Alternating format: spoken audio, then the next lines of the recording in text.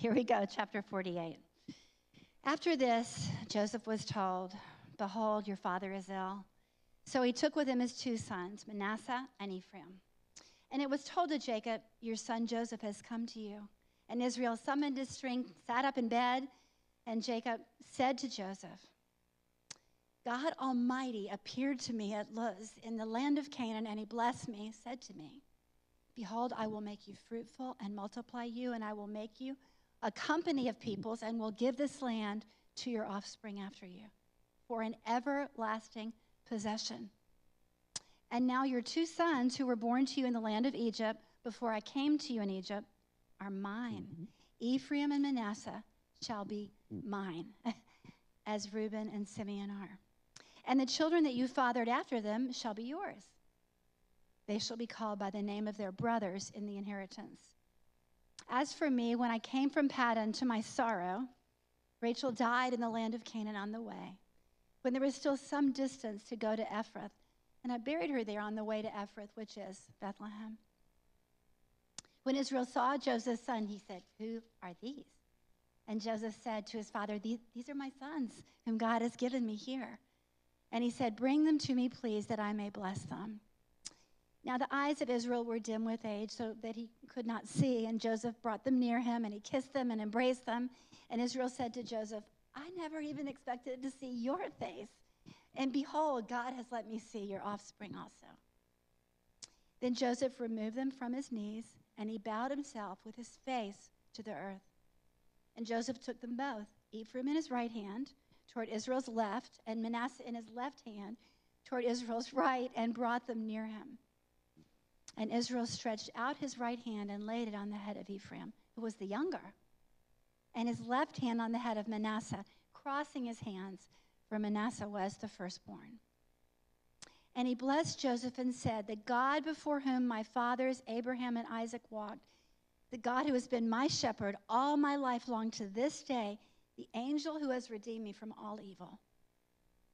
Bless the boys, and in them let my name be carried on, and the name of my fathers, Abraham and Isaac, and let them grow into a multitude in the midst of the earth." When Joseph saw that his father laid his right hand on the head of Ephraim, it displeased him. And he took his father's hand to move it from Ephraim's head to Manasseh's head. And Joseph said to his father, "Not this way, father, since this one is the firstborn. Put your right hand on his head." But his father refused and said, "I know, my son. I know. He also shall become a people, and he also shall be great. Nevertheless, his younger brother shall be greater than he, and his offspring shall become a multitude of nations." So he blessed them that day, saying, "By you Israel will pronounce blessings, saying, God make you as Ephraim and as Manasseh." Thus he put Ephraim before Manasseh. And Israel said to Joseph, "Behold, I am about to die, but God will be with you and will bring you again to the land of your fathers. Moreover, I have given to you rather than to your brothers one mountain slope that I took from the hand of the Amorites with my sword and with my bow." This is the word of the Lord. Thanks be to God.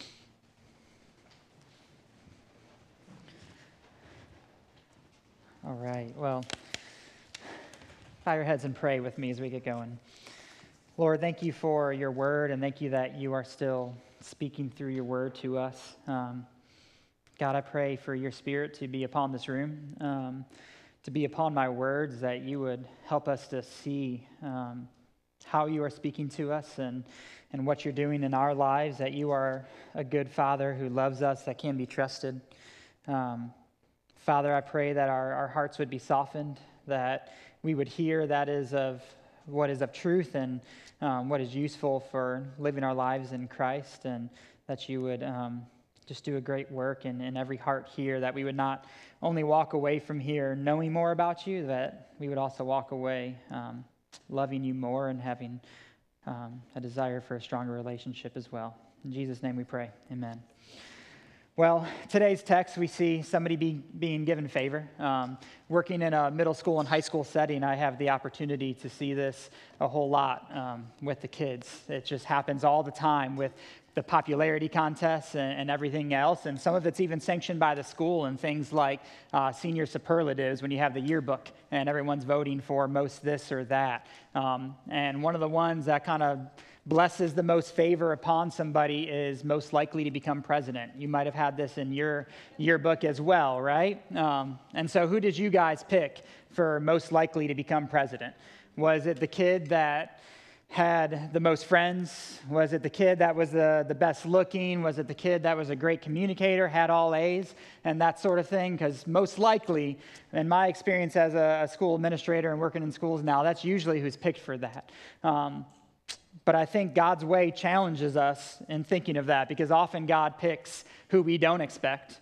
Often God picks the person that we don't foresee coming, just like we see in this text here, where the younger is put over the older and given the stronger blessing. And so that's what we're going to see in today's text today as we go along with it. And so do we have the slide by chance? No slide. All right, that's okay. So we're continuing our passage within Genesis here. And so this part of it is called Living in Light of God's Plan. And today's kind of one-word summary of it is trust, because God is trustworthy. He knows what he's doing. He has a plan, and he is enacting that plan. Being an educator, I couldn't stay away from a little alliteration in our kind of outline. So the first part is that God's kingdom, the kingdom that he's building here on earth, stands in contrast to what kingdom, how we would define a kingdom should be. The second point is that our expectations and our values contradict what God's expectations and values and really just his plan is. And then lastly, God knows that's hard, and in his graciousness, he offers us comfort and he offers us consolation. So you might have heard it referred to as, I'm sure, God's kingdom is an upside-down kingdom. And this, in a lot of ways, stands in contrast to what we would expect. There is a rhyme and reason to God's kingdom. We like to know that there's purpose for everything, right? And sometimes it seems like there isn't purpose. However, I would challenge you that in God's kingdom, there is always rhyme and reason and purpose in what he is doing. It might just be different than what we would think. I've read enough fairy tales now. I have 3 kids of my own and have watched enough Disney movies and everything else like that to know that the kingdom of what we say is right and good is not how the kingdom actually plays out that God is building here on earth.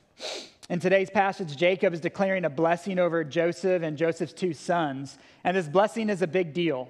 In the culture at that place, a huge emphasis was placed on this blessing, the blessing of the firstborn son. It was more than a goodbye, and it was more than a legal will. It was a future promise. And this is especially true in the context of God's people. This was the promise of the first promise that was given to Abraham. In fact, this is the first time that God's not directly involved in the passing on of that promise. And so you have this promise being given, and Jacob is passing it on.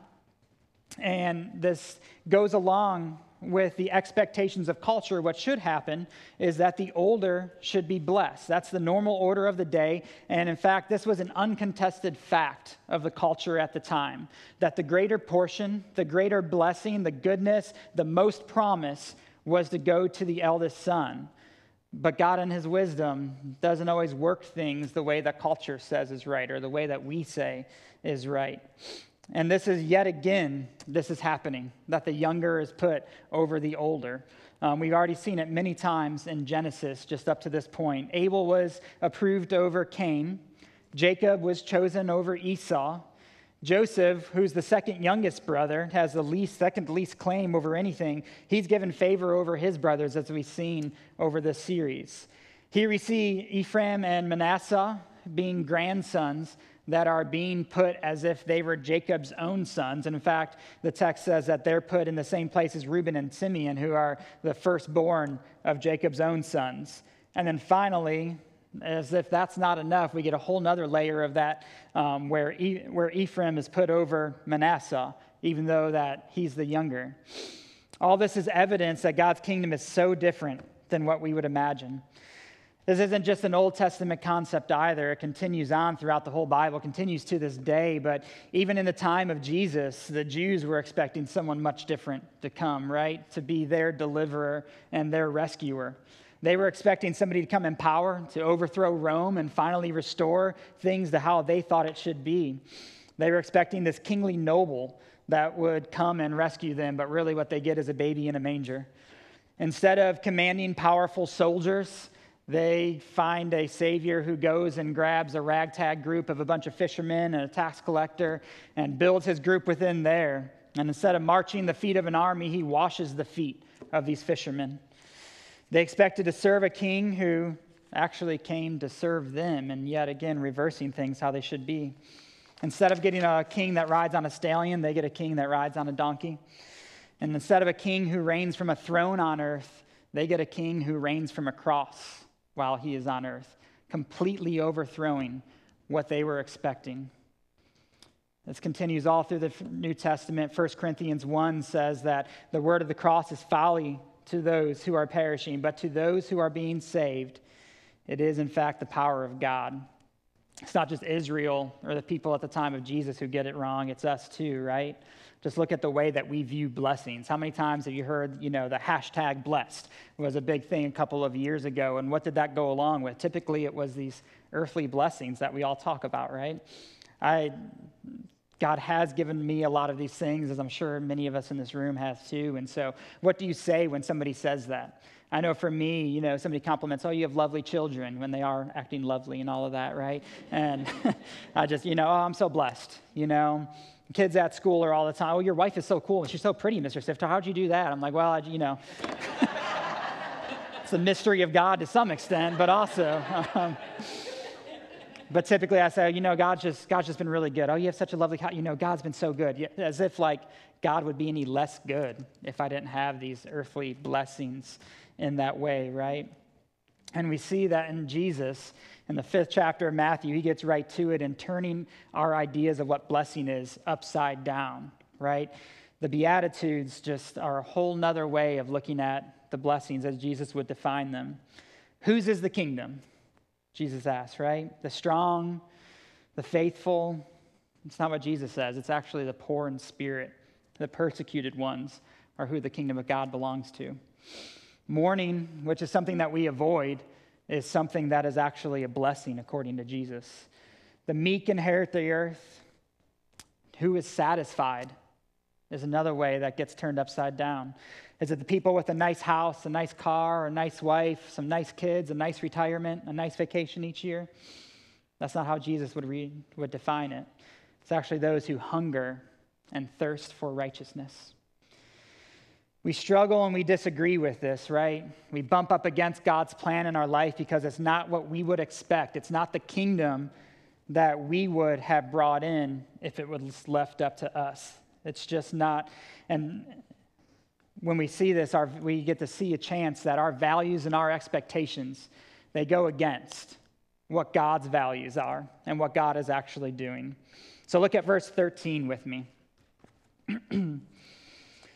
It says, and Joseph took them both, Ephraim in his right hand toward Israel's left hand, and Manasseh on his left hand towards Israel's right hand, and brought them near him.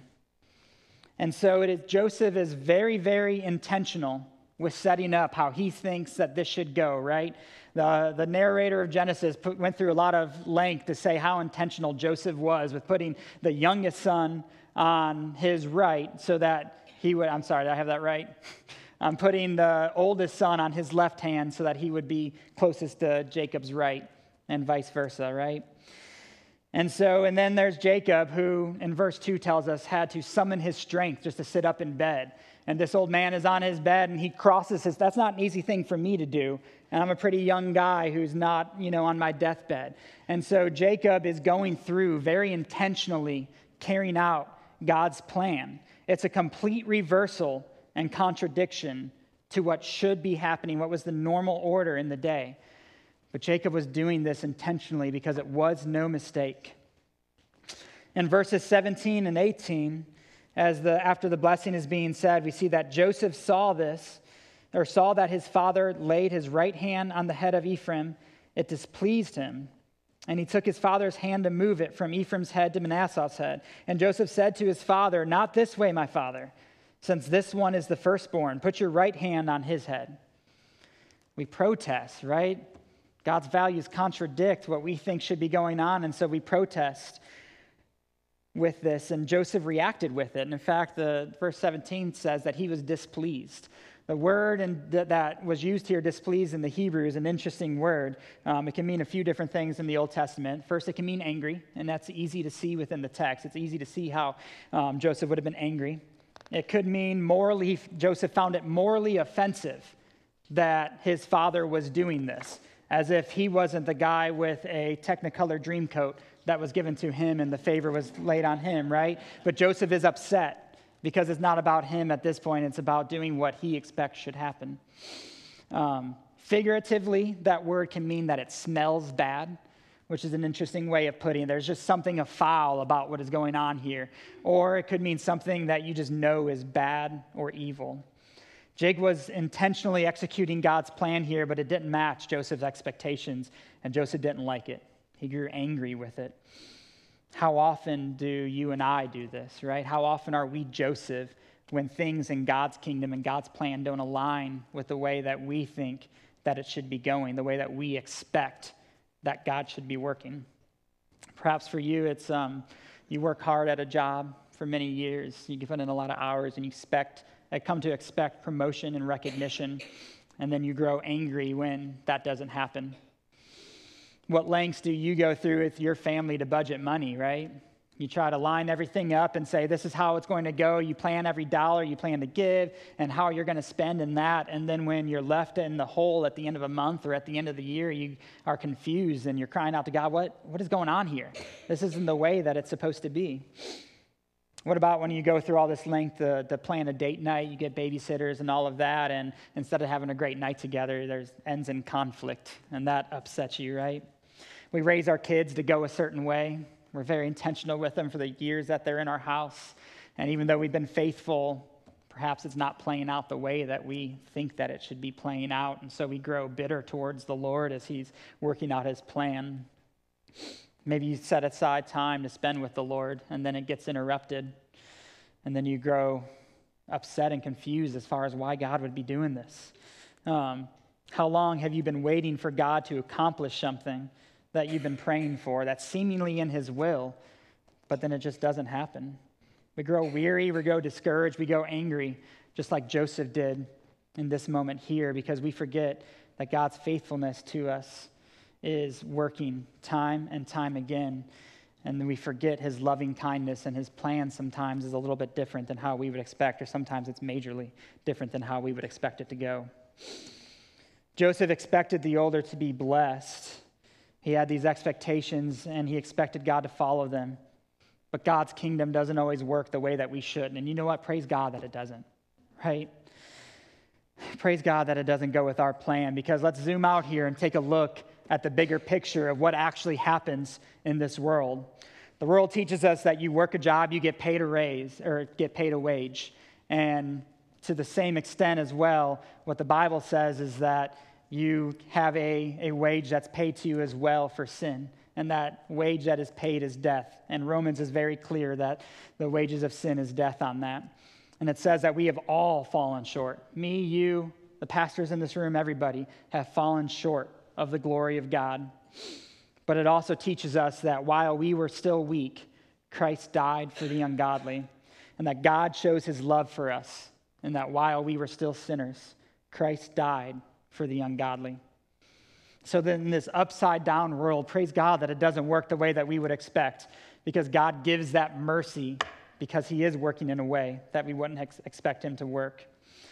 And this leads us into the final point of what to talk about today here, is that God provides the comfort and the consolation for us, because he knows the vulnerability and what sin has done to our hearts, that we're likely to push up against what he's doing, and he knows that it's not easy.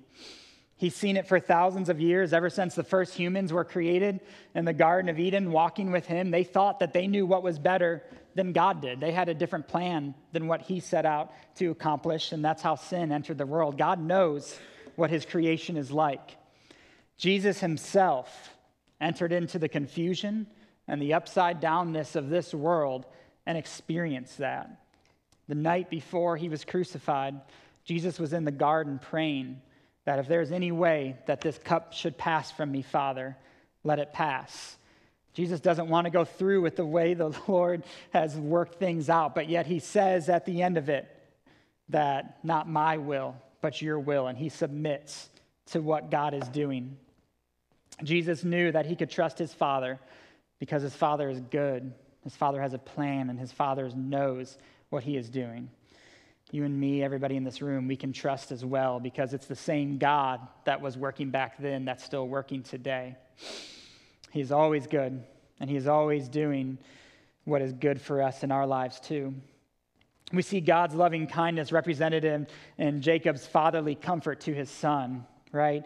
In only a way that a fatherly gentleness could come about. If you look at verse 19, it says, right after Joseph kind of objected to how Jacob was doing things, Jacob said, and his father refused and said, I know, my son, I know. He too shall become a people, and he shall be great. Nevertheless, his brothers shall be greater than he, and his offspring shall become a multitude of nations. Those of you with kids in the room, or if you have observed people with kids in the room, you know what it's like when your kid is just having an all-out temper tantrum over something silly, right? They just are in despair of what it might be because they don't understand. I'm doing projects around the house all the time, and I leave a screwdriver out or a hammer out, and I don't know what it is about a 1-year-old, but they are going to that tool, and they're going to start waving it around in the air. And I take it away, and then they throw a temper tantrum right there. And I grab them in my arms, and each one of them has gone through this. I know what you're upset about, but it's okay. It's going to be okay. And that's what Jacob is doing here with his own grown son. It's this beautiful picture of what happens with a fatherly comfort. But more than that, there's a much more consolation that's offered in verse 5. If you go back to verse 5 with me, it says, and now your 2 sons, who were born to you in the land of Egypt, before I came to you in Egypt, are mine. Ephraim and Manasseh shall be mine, as Reuben and Simeon are. What Jacob is doing in this moment is he's adopting Joseph's sons as his own. He's making them and pulling them in as part of his own family. And they're not just the redheaded stepchild of Jacob's family. Instead, he puts them in the place of the firstborn of his own sons. With Reuben and Simeon, they are taking the place of the firstborn of the favored within that. And we see this played out because eventually Israel's tribes of the northern kingdom are referred to as Ephraim as a whole because he becomes one of the most blessed of the brothers with that. And so even though God's kingdom contrasts with this kingdom, we're offered this great consolation in that we're adopted by God the Father and called one with his family. As I was reading, preparing for this, I was reading some Tim Keller, and he made an incredible point about this adoption that you and I have as a whole. Talking about birthrights, Colossians points out that Jesus is the firstborn among all creation. He's the firstborn among all men. And in the Gospels, Jesus refers constantly to God as the Father, right? That's the number one way that Jesus refers to God, is that he calls him the Father. But there's one most notable place where he doesn't refer to God as the Father anymore, and that's on the cross when he says, my God, why have you forsaken me? We know that on the cross, Jesus is giving us his righteousness, right? And he's taking all of our sin on himself. But also in that moment where Jesus stops calling God the Father, you have this time where Jesus is also not just giving us his righteousness, but he is giving us the right of being firstborn. He is giving us the birthright as well on the cross. And just like where we said that this birthright was a huge deal in ancient times, it is for us today, both practically and just how things out. Because Hebrews refers to the church as the church of the firstborn in Hebrews 12. Well, how can this be the church of the firstborn? Certainly some of you were born in different orders within this family. However, because Jesus has given us that birthright, we are all the church of the firstborn, all given the favoritism, the promise, and the blessing that comes with being the firstborn child. That's an amazing fact that we get to think about, that you, sitting in this room, Christian, are God's favorite. And the person beside you is God's favorite, because in the infinity that is God, that's possible for him. I come from a family of 5. I'm the youngest of 5, and all my brothers and sisters joke around about how my one sister is the favorite, right? Because she's given all the favor. She can do no wrong, that she is kind of the apple of the eye of our parents. If you're thinking, well, my parents didn't really have favorites, that's probably because you are the favorite within your family, right? Because it's just something that happens. But it's a pretty amazing thing that we all joke about this in my family because we're jealous that my sister can do no wrong in my parents' eyes, right? But here in the kingdom of God and the fellowship that we have as a church, there is no reason to be jealous amongst ourselves, because we are all given the favoritism. We are all given the right of the firstborn that comes with that birthright. It's one of the most powerful pictures of grace that we're given in all of the Bible. And so this being transferred to us, this right of the firstborn, it allows us and empowers us to live in a way that's glorifying to God, to trust our Father, because not only is he our Father, but we're his favorite son or his favorite daughter. And that empowers us to live a life that we can trust God, that he knows what he is doing because he is good and he is faithful. Let's pray. Lord, thank you for your word and the truth of Scripture, that we are all your favorites in this room, that you're doing something great amongst your children in this room, and that, Lord, I pray that you would help us and empower all the people in this room and to live a life that's glorifying to you, to live a life that trusts you, no matter where we are at with our circumstances, Lord, whether they be great or they be in difficult circumstances, that we can trust you. Because you are good. You have a plan that's been shown for centuries in your creation, Lord. It's in Jesus' name that we pray these things. Amen.